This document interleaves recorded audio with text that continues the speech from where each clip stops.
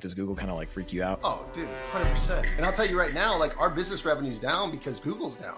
Can't envision a world where I would want to watch an imaginary person tell me about personal finance or something. Like I got more publicity myself than my publisher did. Speaking of the Fed, I was going to ask you about that. Are we hitting this soft landing?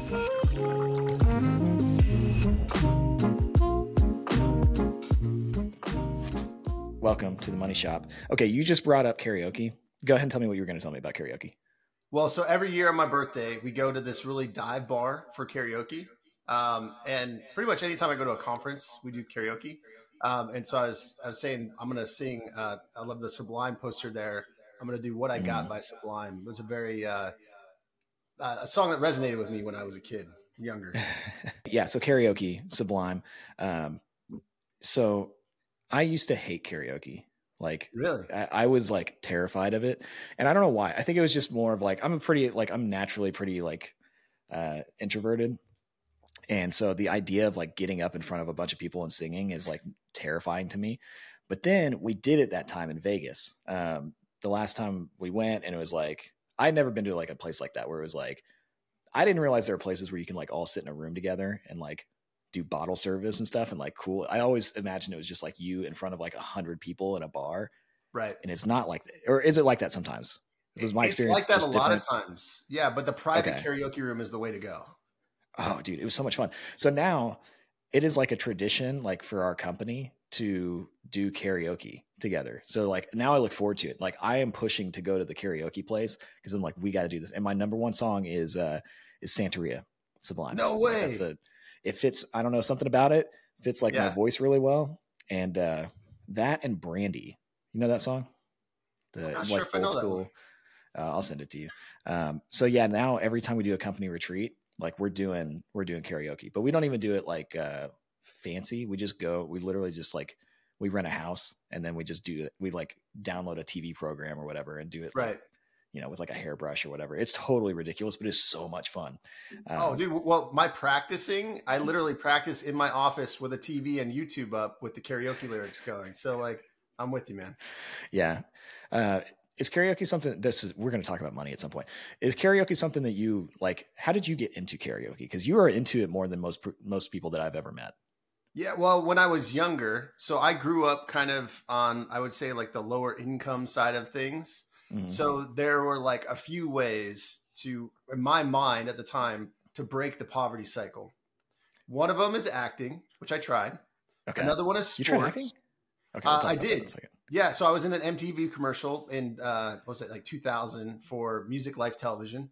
And then I tried sports. I was not good at sports. I mean, I'm okay, but I'm definitely not professional level, right? Yeah. And then music. I love music, and so which is funny because you're the guy with all the music on the background, and I've got like this random stuff back here. But it was like, okay, I wanted to be like a rock star. That was my thing, right? So I tried that for a while. Didn't work out. Wow. It's interesting. Like it's almost like a marriage when you have like band members, right? Like you really have to jive. Otherwise, there's no synergy. It just doesn't take off. You know. So you were in a band? I was, yeah. You have like the least direct path to personal finance influencer like that I've heard so far. Because I was going to ask you, because I actually don't. It's funny. I've known you for a while now. I don't actually know how you got into what you're currently doing. Like I did like research before we came on the podcast and stuff, but okay. So you were trying to get rich being a band member. Yeah. Well, it's like, do something that you're passionate about, make money at it. Right. Yeah. Never made a dime with it. But I did enjoy it. And so, I went to college and decided to, figure out I'm going to major in business and philosophy. And when I graduated college, I got into sales, and I was 100% commission.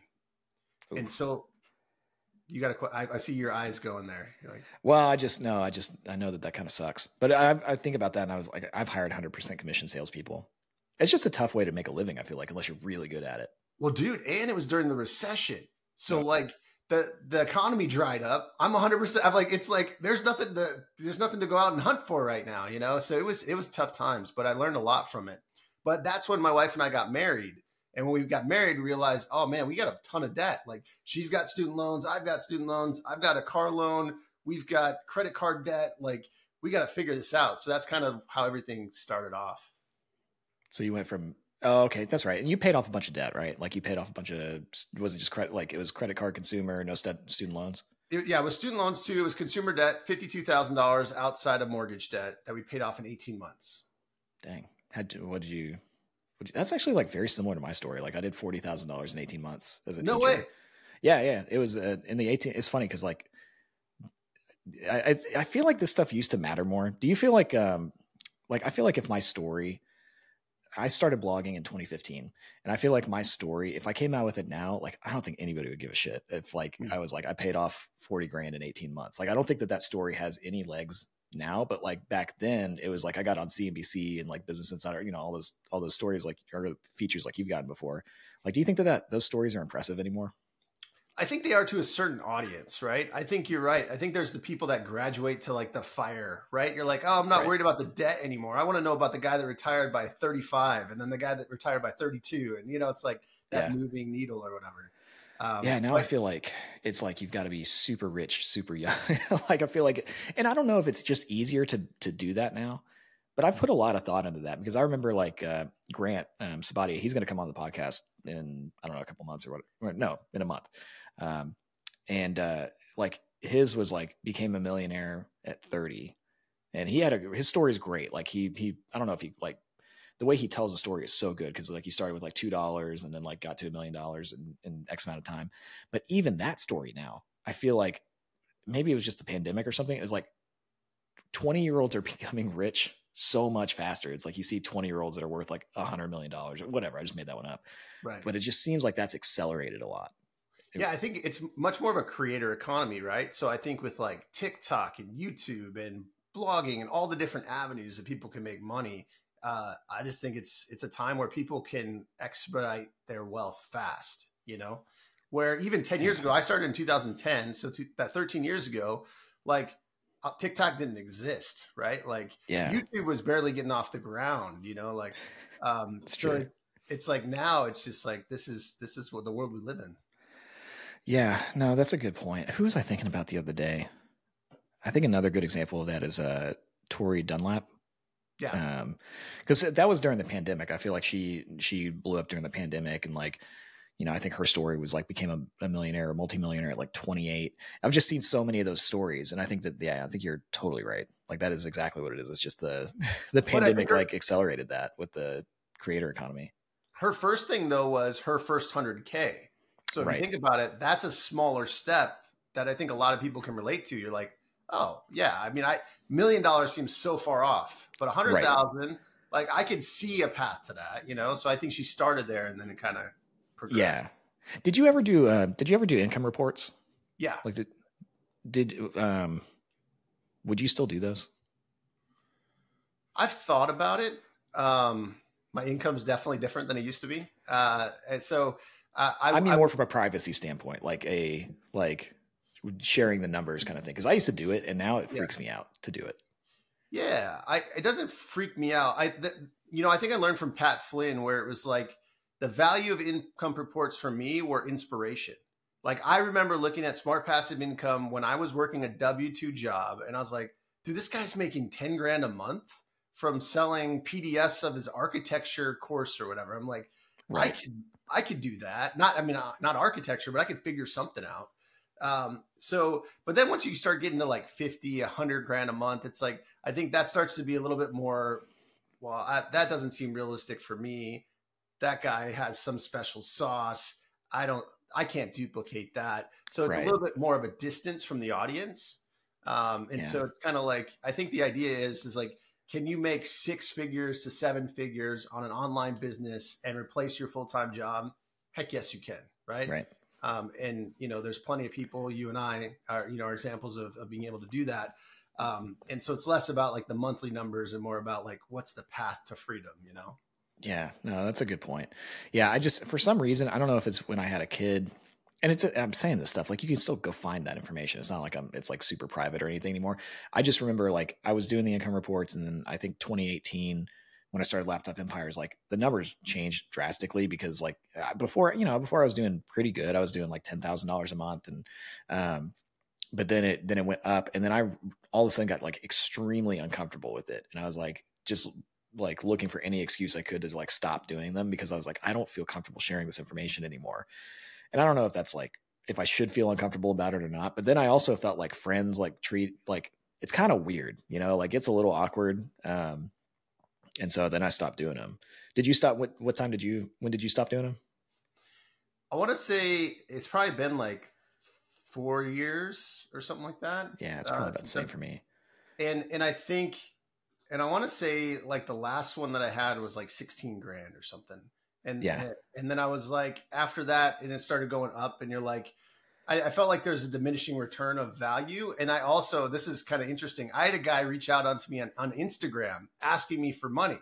And that's when I was like, to your point, when you put it publicly out there, there is a perception now, right? Even if you have a friend that's a lawyer or a doctor, you don't know exactly how much money they make, right? And so you're not like, hey, can I go have some money? But if someone's like publicly like, hey, I make X, and they're like, well, they don't need X. They only need this much to live on. Well, maybe I could ask them for some money, right? So yeah, there is some weird stuff that came along with that for sure. Yeah, definitely. You've kind of transitioned more to like video now, right? Like obviously like you still have Well Kept Wallet, and I'll do like an intro before we, this goes live and everything, so people know who you are. But like, I've seen you just so much more active on video, and I'm going that same way too. Like, was that like an intentional decision you made to like just start putting yourself out there more? Yeah, for sure. So I've always enjoyed video. The problem is I've never, the blog for me was really the way that I made money. So it was like, I just put the resources and the time behind what was providing revenue and growing the business. Now I just see the writing on the wall with AI. I see the, content seems to be becoming a commodity now. Like, dude, I've watched some videos where I'm like, these guys are literally taking our content, copying and pasting it into ChatGPT and saying, rewrite this article. And then they're just putting, and they're saying, proofread it and do all this stuff. And they're going to outrank us, or, like potentially. So for me, it was like, okay, they can't replace Bobby. They can't replace me as a personality. Right. And people don't want to watch AI talking heads, at least not yet. Maybe not yet. So I think there's a future there, right? Where it's like people listen to the Joe Rogan podcast because it's Joe Rogan, they know what to expect, etc. And so I'm by no means a Joe Rogan, but I'm just saying there's personalities, I think, is what drives people to listen and watch certain content. And so that's something that I think is going to do really well in the future, and that's why we're doing it. Yeah, no, that makes a ton of sense. And the AI stuff, like I feel like everybody has a different opinion on it. I had Robert Farrington on.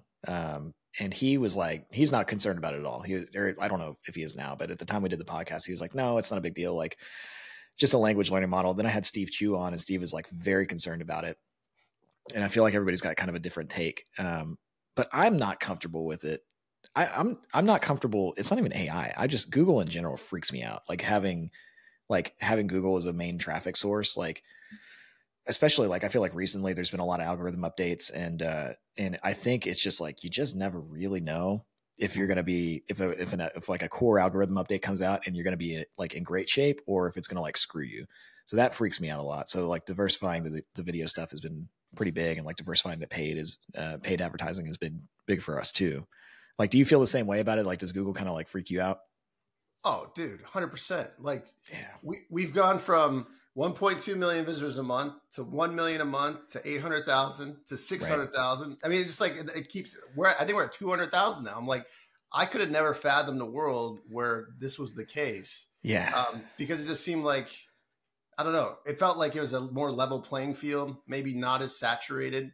So it was like, hey, there's plenty for everybody to be able to write quality content, rank, move around, top 10 positions, but everybody's doing well. But eventually it's like, you got the Bankrates, the NerdWallets, the Forbes, the Business Insiders, and then now you've got the video box, the People Also Ask box. You've got Google answering everything in the first, section with all the different responses, right? Yeah. And so it's like the search is so different now. So yeah, I'm with you, man. That freaks me out for sure. It scares me. Yeah, it's gonna be interesting to talk to Grant about it when he comes on, because he owns MMG Media, and like they are scaling organic search sites. Like that's like their thing. So maybe he has Grant, he's super smart. He probably has some, awesome explanation for how how it's all going to work out. Yeah, but it does freak me out a little bit. But I do think like the YouTube stuff too. It's like, what if Larry Ludwig talks about this all the time, where it's like the talking head videos, like you're going to be able to fake those pretty soon. Like, does that concern you at all? Potentially. I mean, I don't know, man. Like when I watch creators, I'm trying to think of a good one. I mean, Mr. Beast is not a good example because he's I would say he's an anomaly, right? Right. But I would just say people that put together really quality content are going to succeed, right? So, I mean, if someone does it with AI, great. But I think for me, it's like, I think where AI is helpful is in the editing phase, right? There's software where it will literally cut out all the ums and ahs for you without all you have to do is click a button, and it's like, that's amazing when you can have AI help you with the process. So I think I'm embracing it from that standpoint. I don't know. I can't envision a world where I would want to watch an imaginary person tell me about personal finance or something. I don't know. I don't know either, man. I don't know. Yeah, I've thought about that too. I feel like we have more time with that. Like, I feel like if Google's going to completely go away, sorry, I got some in my eye. I feel like if Google's going to like go away or become ineffective or like impossible to rank for, like that's probably happening quickly. Or it just seems, because I do agree, man. Like you see Forbes, and I don't know, people that are watching this probably don't know like a ton about how this stuff works, but Forbes has like a trash user experience. Like you get on there and it's like more ads than I've ever seen. And like I write for Forbes, like it's like, man, you get on there and it's hard to look at the articles, but they rank number one for like everything right now, and it's in the bigger sites, the bank rates and all of that. And you just have this kind of like concentration of like all of the high volume keywords with all the search, like are going to these, it's just the rich are getting richer, it's harder to find pockets to compete in. But I guess that's probably not going to happen with video, I would think, unless like it would be crazy if like Forbes comes out with like a fake person like that like ranks for everything, Well, I could totally, how people do like experiments on YouTube. So I could totally see someone saying, hey, I'm going to create an AI persona and I'm going to make 10 videos with that persona. And my goal is to get 10,000 subscribers in the first 90 days or whatever. And they're going to do it. Like it's going to happen. And it's going to be like then everybody's going to create a video on how to make money using AI heads without having your own face on YouTube or whatever. I hate that. Oh God. It's just changing so fast. It is wild. Like you came into it in 2010, which was probably nice because there probably wasn't a lot. Like was 2020, that was pretty early in blogging, right? Yeah. I mean, there probably wasn't a ton of competition. NerdWallet was 2009. Penny Hoarder was 2011. So everything was like just getting off the ground in that time frame, right? There was not a lot of competition. I mean, you had guys like, Jim Wang, but, he was out of the game, I think, by that time. And then, JD, Get Rich Slowly. But, his stuff, he wasn't writing it to rank. He was writing it because he enjoyed it and, thought it would be helpful. And so it was just a very different landscape back then. Yeah. Even when I came back, like when I came in 2015, who was it? It was Financial Samurai. Yeah. Where he was kind of getting a little bigger. I came in because Jay Money from Budgets Are Sexy, who I had on the podcast, and he's the best podcast interview ever. But I saw him, and then I saw like Aaron Lowry from Broke Millennial, and then like you fast forward to now, and it's like it's so much different. Like now it's like feels like mostly like TikTok influencers or Instagram influencers. I guess YouTube people too. Like, where do you think it's all going? This is what I wanted to ask you, because like you've been in the personal finance game so long. Like, where do you think it's all going at some point? Is it all going to go to influencers? Is it something else happening? Like, is ChatGPT going to like take out the personal finance influencer world? Like, what do you think? No, I think it's going to go to personalities. I mean, if you think about it over like time, right? Let's just say back in, I'm going to try to, I'm not really that old, but, say like the 80s, right? Like you probably have, influences. Actually, let's not do 80s because I'm not really, I couldn't tell you who the influencers were back then. But let's say 90s, 2000s, like you have Clark Howard, Susie Orman, Dave Ramsey, like even fast forward a little bit, you got Jim Cramer. Like you have these people that are like very recognizable. When I even say their names, I can kind of picture like, Dave Ramsey is the debt guy, Jim Cramer is the investing guy, right? Like, and I think people are going to follow the Bobby Hoyts or the Deacon Hayeses that they resonate with that have that content, you know? And so, dude, there's this guy, Sam Sulek? He's like the fitness guy. Yes, the dude, I've been guy. seeing him in my feed so much, and I'm like, it's driving me nuts. But I also watch it, so it's like totally my fault because it's great content. Well, what's interesting about it is it's like reality TV, but it's not fake. You know what I mean? Like it's like it's an authentic reality TV. It's like this is this guy's day and him talking, and he has like 2 billion followers on YouTube at 20 years old or whatever. You know? I know.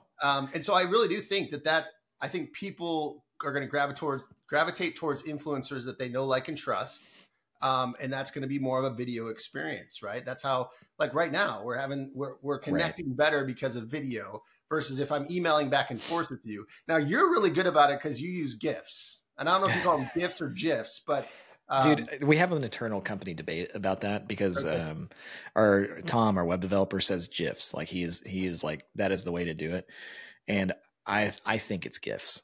But anyway, that's like that's something like Jiffy Lube is GIF. Jiffy Lube, right? Yeah, right. GIF. Like I know. I'm on the same page. To me, it should be GIF, but I don't know. All the developer people say that it's GIF, and I think that that's stupid. So, but my point with that is that in email or in Facebook, your communication style is more visual than words, right? And I think moving forward, that's where things are going. Yeah, that's a good point. That's probably true. When did you write your book? I wanted to give your book a shout out. 2017. 2017. Okay. I saw you tweet about it the other day.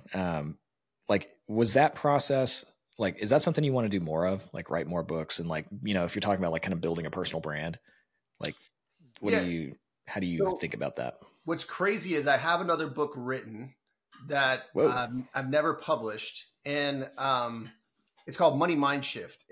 So coming from like a poor upbringing, I didn't have a mentality of like becoming a millionaire. Like that seemed impossible, right? And so there had to be a shift in my mindset of like, well, wait a second, that is possible. And if it is possible, what are the steps to get there? So yes, I don't know why I haven't published it yet, to be honest with you. Was the first one worth it? Sorry to interrupt, but was the first one worth it? Like, did you feel like, okay, I did this and like this was a great investment or? Well, no. So mine was a really weird deal. Jeff Rose had already written a book and he was approached by a publisher to write another book. And he's like, I don't want to do it. So he's like, Deacon, would you want to write this book about, retiring early? And I'm like, heck yeah, I would love to, you know. The problem with that is it was less personality driven. When you work with a publisher that's like, hey, we're going to give you a publishing deal. Here's our expectations. It wasn't like sprinkle in your personality and, you know, your view. Like it was very much like, hey, no, we want an authoritative guide on retiring early. And that's pretty much it. Now I was able to push back and get a little bit. So I think that's why it wasn't exciting for me. I felt kind of like a cog in a wheel, you know? Yeah, that's kind of weird. Versus being like, hey, I feel like some people like Grant or even like Aaron Lowry, right? Like if you have like a message that you want to give to the world and a story that you want to share, like I could see people being passionate about it and be like, I want to go do book signings and I want to meet people and I want to tell more people. Don't get me wrong. I think my book is great and I think it helps people, but I think it kind of soured my view of like, oh, that as being a way to, you know, further reach people and make money and that kind of thing. So did you do any like promotion of it? Like, I don't know. Like I know shockingly little about how these book deals work, but like, I know like when Grant went through that process or Aaron or whatever, it's like you write the book and then all of a sudden the publisher is really like pushing you out to all the different, like the CNBCs and so you see like the people that wrote the book, like right before the book launch, like get a lot of publicity. Like, was that kind of a similar situation with you? So unfortunately I got more publicity myself than my publisher did. Oh.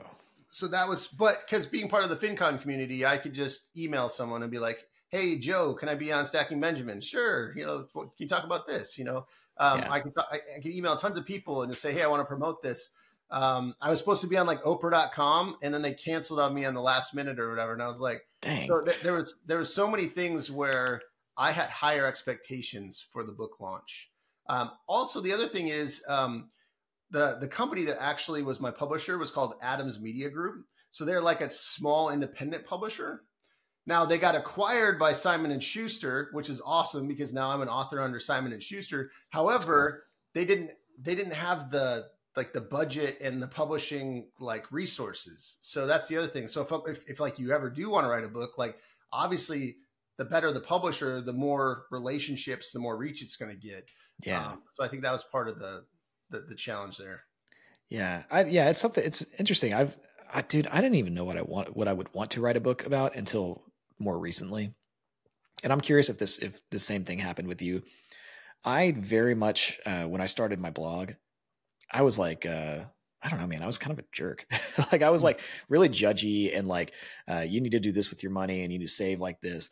And then as I started to like learn more about personal finance and learn like that, you know, my experience was just like one small experience and like the many possibilities that somebody can kind of go through when they like how they grow up or whatever. Then I became like less confident about like being a personal finance guru. Cause I was just like, I know so little, like I know how to pay off debt.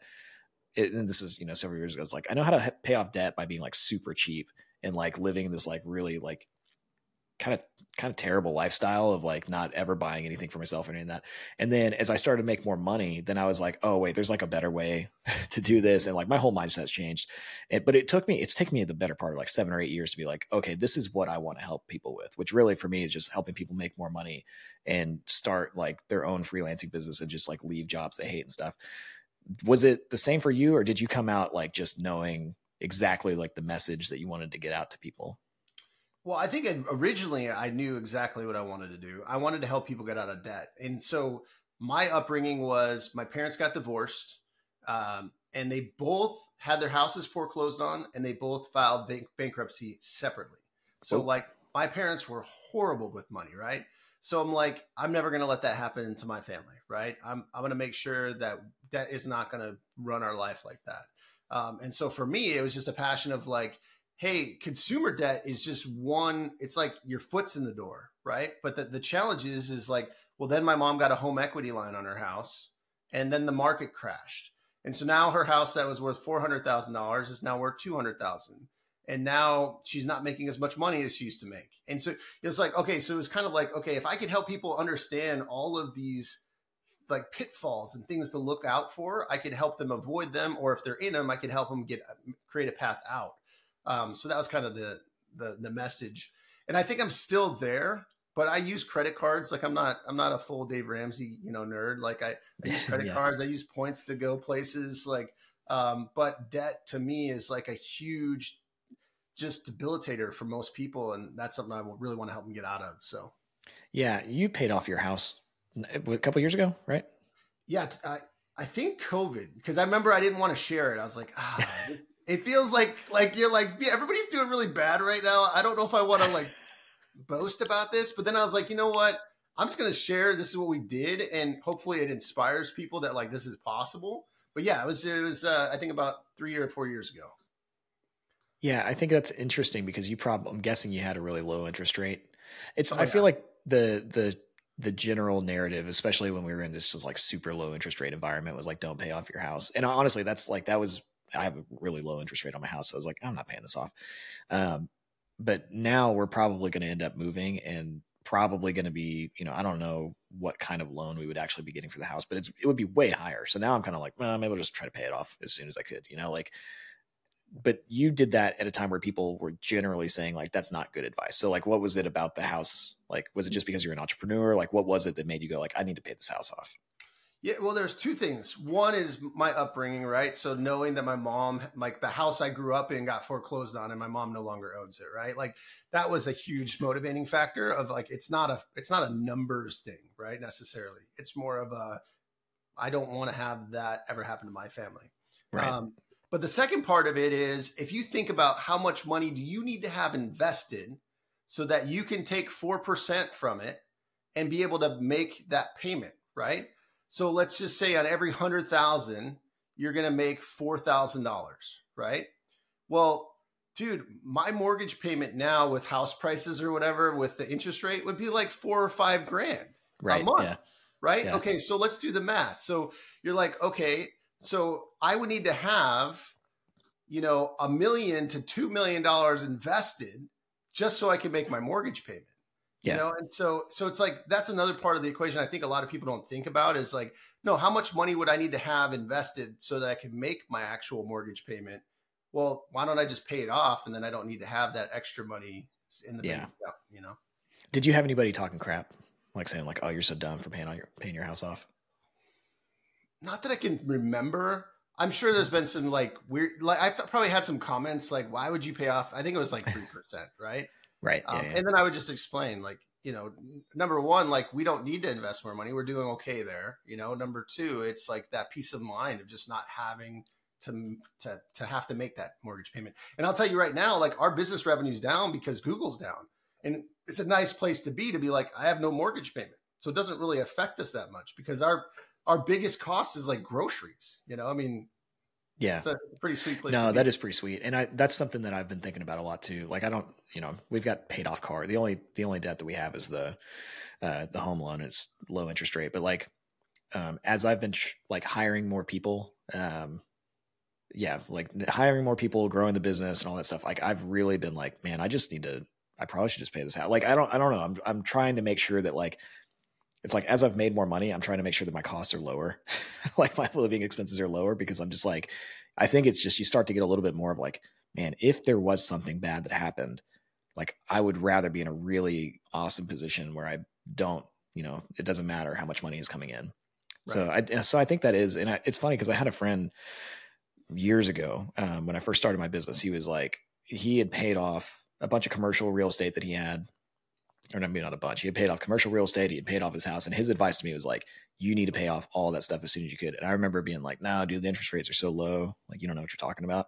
And now that I'm a little bit older, I'm like, yeah, I can see exactly why you did that, But yeah, so, and how, for you with the business, you said business revenue is down, you're diversifying. Like, what's your longer term goal with the business? Like, you've been doing Well Kept Wallet for a long time. Like, where are you trying to take it now? Yeah, I would say more of a brand, right? And I think that seems kind of cliche, but that's like, I think the reality is before, with a content site, you have a brand. We have a brand, right? Like you have Right. Millennial Money Man, Well Kept Wallet. But if someone was to see me on the street, they don't know what that is, right? For the most part. If I go to FinCon, I'm like a mini celebrity. But if I'm in my neighborhood, people don't even know what a blog is, And so I think there's a little bit more of like, well, how do you create a brand that's recognizable and people associate something with it, right? And hopefully good stuff. Like Deacon helps people get out of debt and achieve financial freedom. How does he do that? Through his podcast and videos on YouTube that spread out to the other channels, And so it's like, that's kind of the direction. It's less about, hey, what can I write that's going to rank in Google? And it's like, no, who could I have on the show that's going to impact my audience? Who can I learn from that I know my audience is going to learn from? What can I share that's really going to benefit people to, have a better life? And so I think that's more the direction I'm going. Do you ever get worried? Because I get worried about this. Do you ever get worried about like you being like such a big part of the brand? Like, because like if you're building something like a Dave Ramsey or Susie Orman or whatever, like, do you ever get concerned about just like you having to be front facing, or do you like that? I don't. So it's interesting because I would call myself like a hybrid between introvert and extrovert. Dude, if I go to FinCon, it's just so much input and so much people time that I need like a 2 or 3 hour like break in the middle of the day where I go back to the hotel room and I'm like, let me just disconnect. But I love being around people, right? So I'll just say I enjoy the video aspect of it. I mean, there's definitely a grind to it. I mean, you're like adjusting the camera and the lights, and then a light dies in the background, and you're like, it's not like just easy peasy. But I think the reality is like I do enjoy that part of it. However, are you familiar with Niche Pursuits? Yes. Yeah. So Spencer is done a great job of hiring a host for the Niche Pursuits podcast. And so it's a window into the potential future, to answer your question of, hey, Spencer, for a long period of time, this was his podcast. It was all about, him, his studies. And then eventually he's like, no, I could just hire someone that could do it. And in fact, it's growing. when he has somebody else hosting his own podcast. And so I think there's a future where that could be the case, right? I think I'm just the conduit right now because I have experience and knowledge and I'm motivated to do it. But at some point, I feel like I probably could hire someone under the Well Kept Wallet umbrella. Where it's more difficult is if your brand is SusieOrman.com or Clark.com, like it's hard to be like, oh, well, here's Joe. You know, you're like, well, who's Joe? I'm here for Clark, you know, or Susie or whatever. Yeah. No, I saw a video of Dave Ramsey talking about that the other day. Cause like his company is Ramsey Solutions. It's the Dave Ramsey Show. And like they've been systematically over a period of, I guess, years now, introducing new hosts, like trying to get, they track their like Dave revenue. I think he said it was like for a period of time, it was like the majority was him, or then it turned into like 78% him. But now it's like they've brought on all these other hosts and he is a minority, like part of what drives revenue for that company, which I thought was really fascinating.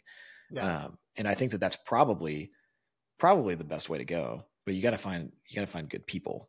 Do you have employees, or have you ever hired employees, or do you go the all contract route? Like, how do you? I used to have employees. Now that's all subcontractors. Do you? Because I talked to different, I typically ask that question a lot because I just like, I've always been fascinated with like, there are a lot of people in this space that really don't want to have employees. And I was that person for like so long. I was like, I don't want employees. Like it's too much headache. And then I've hired employees. I'm like, oh, this is so much better. But like, do you enjoy the contractor thing, or did you enjoy having employees more? Like, which way did you go? I definitely enjoyed having contractors more. Interesting. So, see, that's what I'm saying. Yeah. So, but what I found, and this is for me, so this is my personal experience, is like when I had employees, I felt like I was looking for work for them to do. Right. And so it's like I'm trying to fill hours in a day with stuff to do versus what I feel like independent contractors are very efficient.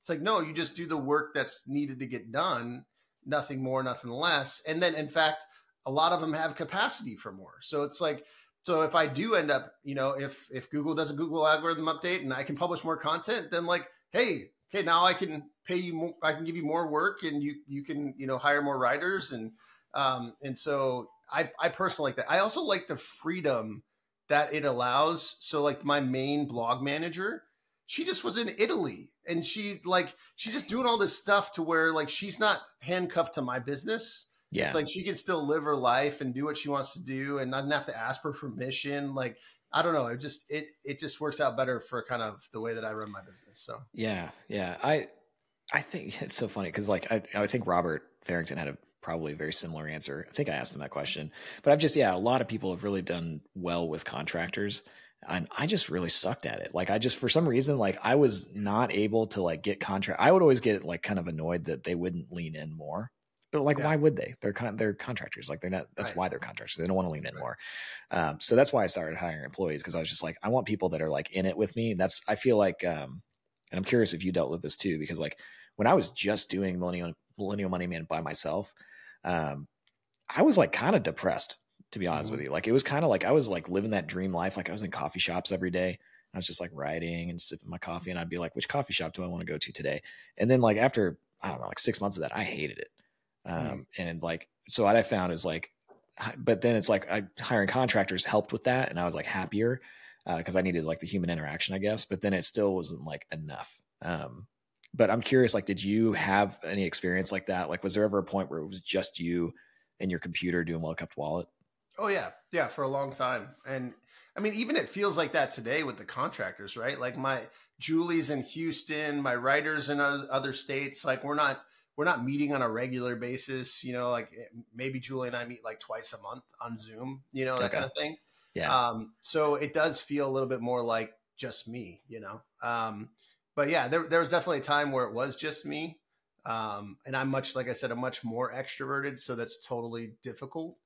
And I'm easily like sidetracked. So like it's when I had an employee, to your point, it was very good because like I had like someone was coming in between this hour and this hour. I had an office like, okay, what do I want, you know, Christina to do today? Like, oh, well, she does graphic design. Let's have her make a t-shirt for FinCon, you know, you're like, I don't need it, but you're like, hey, it's something she could do. And so But yeah, it was kind of more creative, there are benefits to it for sure. Yeah. Would you ever do a business? Do you have any business stuff outside of the blogging? Like, do you have side stuff? I used to, I don't anymore. Would you do a business in a totally different industry? Is that now that you've been doing, because like 2010, like I feel like 13 years in the online world is like dog years. Like I think that's a long time. Yeah. Because I'm coming up on 8 and I just feel like I've been doing this forever. Like, have you ever thought about like going into a completely different business vertical that's not online? Yeah. So one thing that I've thought about, so my dad's a general contractor. Okay. And I've just thought about like, we did a remodel at my house. So a couple things I just want to be clear of. I am not a like handy person for the most part. I'm not a design, like, type, but we took a jackhammer to a fireplace, and it was like one of the most exhilarating things, just destroying that thing. We took out 3 walls in the interior of my house and like taking sledgehammers to it. I'm like, I'm a great demo guy, right? Like, right. So I could see myself being like, hey, I'm going to provide the capital. We're going to go buy this house that we're going to fix up and then potentially turn it into a rental. So I think maybe instead of buying a business, I could see myself doing something like that if I had the right people to be able to do the work.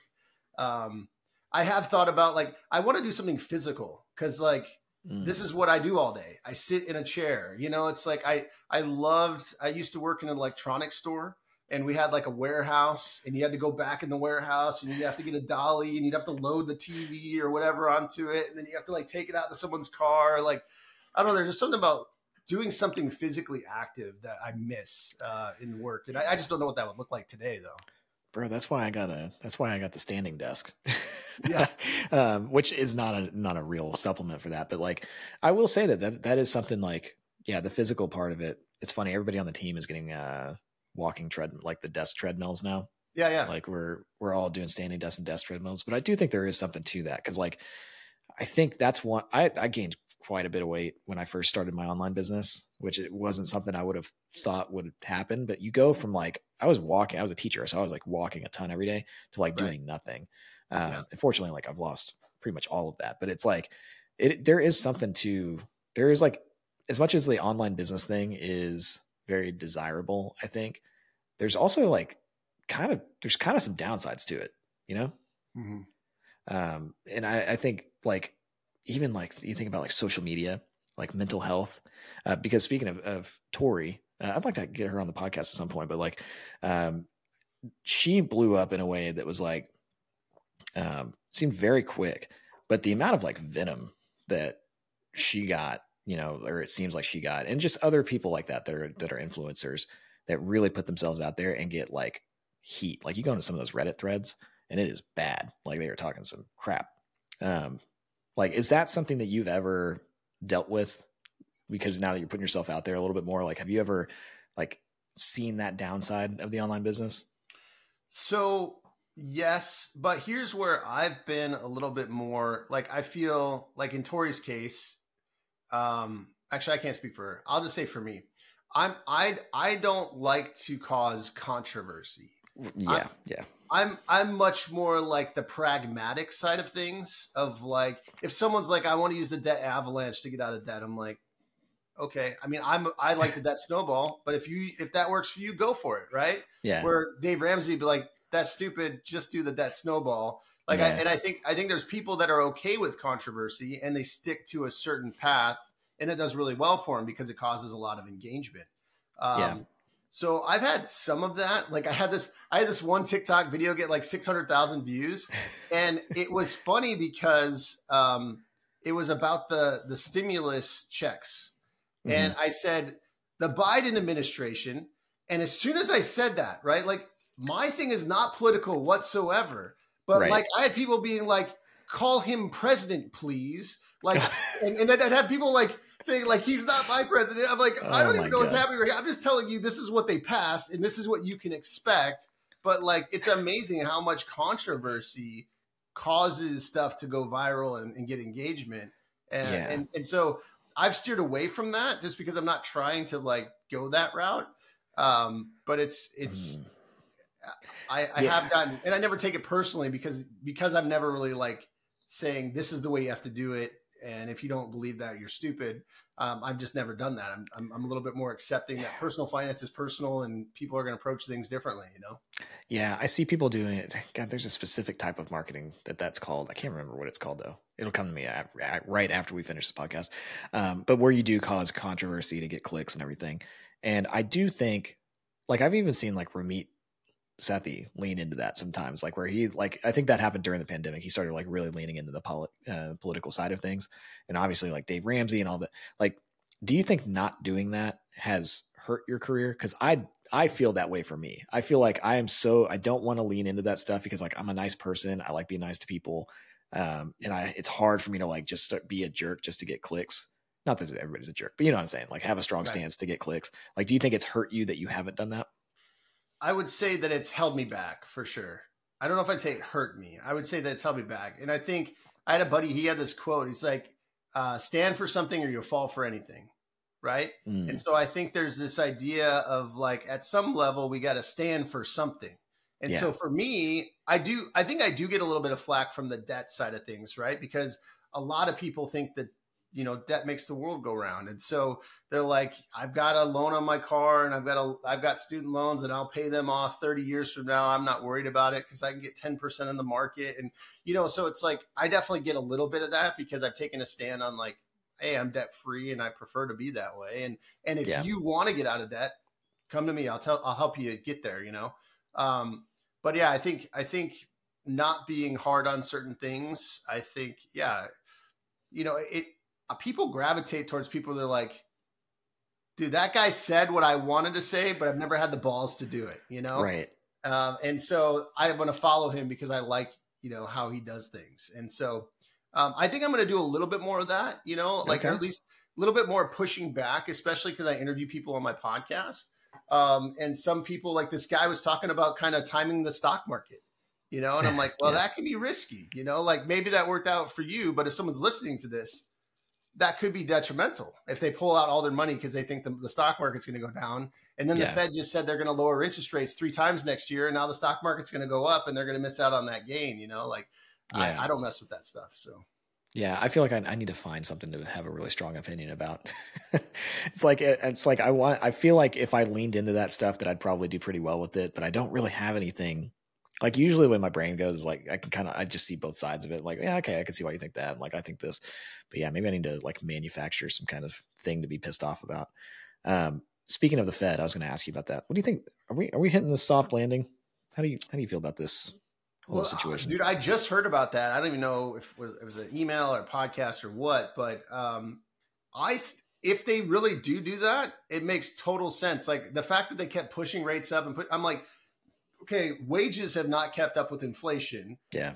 Now you've got houses that are totally unaffordable. I look all over like on Zillow and stuff just to see what's going on. Like price cut. Like, okay, well, obviously people aren't buying homes, right? So your best bet is, hey, if you want to be able to, you know, kind of recover the economy and keep it going and not just be stagnant, you got to lower rates. And so I had a buddy who's a mortgage broker here, and he said he was quoting rates in the 6s again, which you know, they were an 8 just a couple months ago. So I think if they do that, then obviously that gives people more confidence, which means the stock market will rally. And, you know, so it does appear that way, but I still feel like when my sentiment from people that email and the people I talk to is they're still scraping by, living paycheck to paycheck, not being able to afford things, you know? I think that, dude, I think so too. Like, it's funny because I read the, I read the headlines about stuff and it's like, you know, and not to go into the politics things like Bidenomics is working and all this stuff. And when I talk to people, I'm like, dude, people are struggling right now, like really struggling. And I think I told one of our other guests a while back, like we've had more requests for payment plans on our info products, our courses than I've ever seen before. And like, even like, and we've done some of that to see like, okay, do we need to do that? Like, is that, you know, we've tested it out. Because the risk always is like if you do payment plans, like some people will buy a course and then just like cancel their credit card, which sucks. But like we even put out some, like we tested a really low payment plan for like 12 months and they don't have interest on them or anything. But like that still wasn't enough for a lot of people. I think some of that is like the audience that you bring in. But I think that people really are struggling a lot more than it seems like right now. And you said you're feeling the same thing. Yeah, I feel the same thing. And I mean, the pinch is just like inflation. So prices, now I will say like gas has come down. Like it used to be people would just gripe about gas and you're like, dude, I think I paid like close to $3 the other day or 3.40 or something. It was like where it was like almost $6 before. So it's like, I think there was all this inflation, grocery store, gas, housing, all this stuff. It is starting to swing back, but not enough to where people feel like they have breathing room yet. Yeah, dude. The thing that I worry about the most, I had Marco from Whiteboard Finance on, and he was talking about the commercial real estate sector and how like there are really bad things on the horizon because of the lack of space that's actually being rented out, and all these people are sitting on these kind of bad loans, and there's no tenants. And so like I went to downtown Houston actually just last weekend, and we did this like it was like a tour of all the kind of some of the biggest skyscrapers and stuff in the Houston area. And there is so much empty space. Like it was wild how many empty floors there were in these buildings. And like, they're having trouble getting people to come back to work. And if you think about that, it's like, I wonder if that's going to be the next big thing. I feel like it's either that, or if I had a crystal ball, the car loan stuff. Cause have you seen car loans? Like how long they're getting stretched out for these crazy vehicles? Yeah, I mean, and the average car loan was like over $700 a month or something ridiculous, and I'm like, that's so. Yeah, so there's an example from, and I don't know if you consider this commercial, but it's like large residential, like big apartment complex in San Francisco. They had like a floating note. It was worth 500 million. They owe 389 million. They went to go get it appraised, and it appraised at like 269 million. So they can't get financing because they owe 389. It's only worth 260. And, they probably had 3% on it. Now they got to get it at 8. And you're like, dude, there's so much of that type of stuff out there that is real that we just don't know what kind of effect that could have on the rest. Like, it scares me a little bit. It scares me a little bit. I'm like, oh man. Cause I feel like especially just being a business owner, like I feel fortunate that like my businesses have survived over the last 5 years, just because like, dude, like the pandemic, like I had no idea. Like I was trying to like close, there was like this big sponsor deal that I was trying to close, like literally as the shutdowns were happening. And there were just so many examples of that, of like, I felt like I was just grinding to make sure that everything like survived through all that time. And it's like, I feel like we're kind of on the other side of that now. And then it's like, now it feels like there's about to be another shoe to drop. But I feel like through your time being an entrepreneur, has it always felt that way, where it's like you're always having to do the next thing to make sure the business grows or whatever? Yeah. So I think over the years, it was like the first thing I think I got the most money from was AdSense, and then it was like, well, that wasn't a lot of money. And then Facebook, Facebook sending traffic, and then it was Pinterest, and then it was Google for a long time. It's like, it's kind of like this constant adapting to like, what's the best way to get in front of people? What's the best way to get traffic for less? How to make things efficient. Now with AI, you're like, should I have AI content? Should I have writers? Like, it's like, there's so many things to constantly adapt, right? Like, and I'm a guy that I really like consistency. And so it really kind of like makes me uncomfortable when I'm like, okay, now I have to figure out, how do I integrate AI into my business? Because it's not going away. And is there a way to do it in a way that, still has my personality and still helps people and is accurate and, all that kind of stuff. And so, it's a constant struggle. Have you ever thought about just going back and getting like a regular job? Because I think about this all the time. Dude, so kind of funny story. I applied for a position with Dave Ramsey. What? And is this breaking news? I did not get it. Yeah. So this is personal finance gossip here. No, but this is actually right before he had the rants on the 8% withdrawal rate. Did you hear about that? Yeah, Marco and I talked about that when he came on the podcast. Yeah, but it's so funny because I was like, dude, I don't think I could ever work for him. I would say I align with him on like 80% of the stuff, right? Well, I shouldn't even say that, maybe 70, right? Like I still use credit cards. I don't think, mutual funds are a good idea for the most part. I think most people could just buy index funds, set it and forget it. Like, so I think there are things where there'd be enough of like butting heads that like he wants people that drink his Kool-Aid, right? And if you don't Right. drink his Kool-Aid, you're probably not going to be a good fit for his organization. So, but I was just thinking like, hey, if I was to work for somebody that's making a large impact in the personal finance world, who would it be? I mean, he's the guy that comes to mind, right? Like, at least for me. Right. Yeah. Yeah. I mean, like maybe Marco, but no. Yeah. So, I mean, what kind of gig did you apply for? Like a Personality job. So really? basically, yeah, I'd be his investing personality. Whoa. What's the process like of trying to get that job? So this is the second time that I've done it. So the first time I did it, I was a nobody. I was just getting started.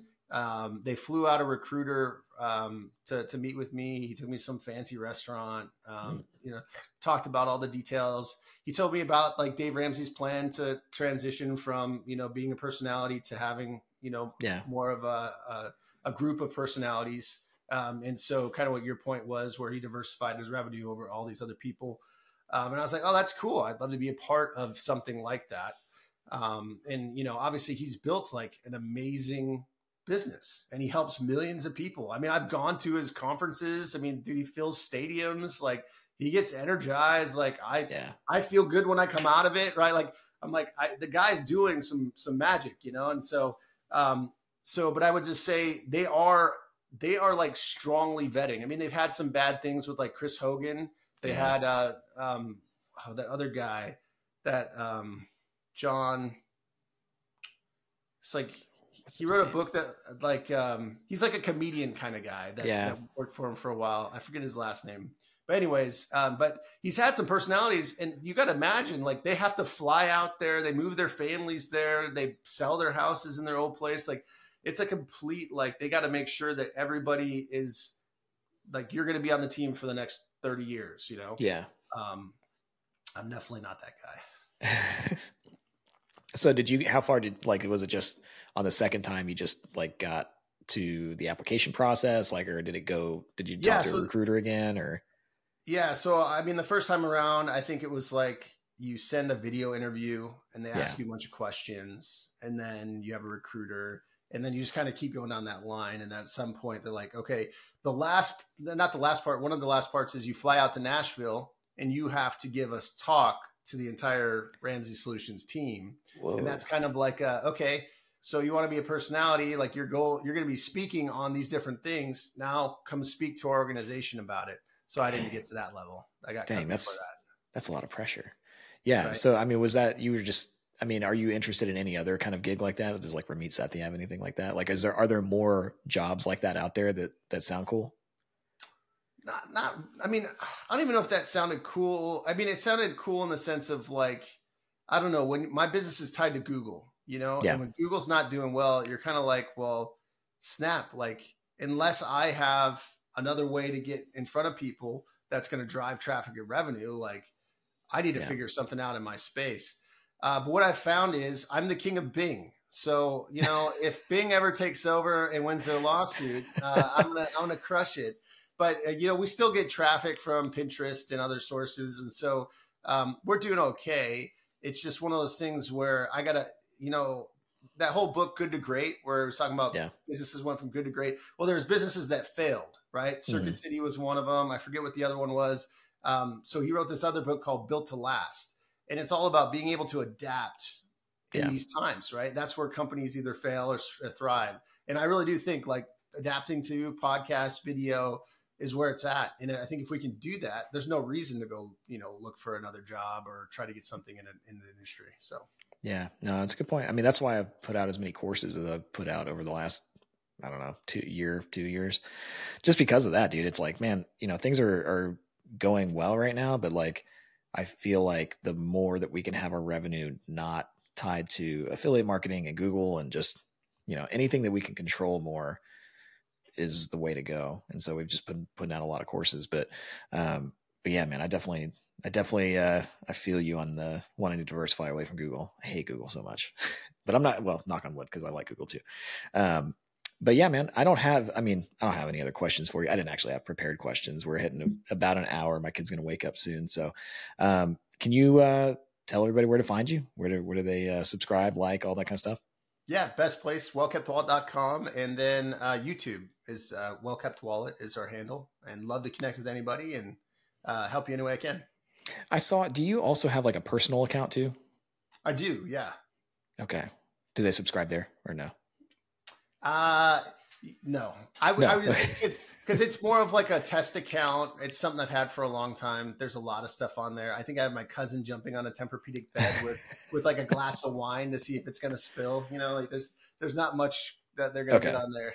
So don't go there. Go to Well Kept Wallet. I mean, if you want to laugh, you go there. But I would say Well Kept Wallet if you want to learn something or.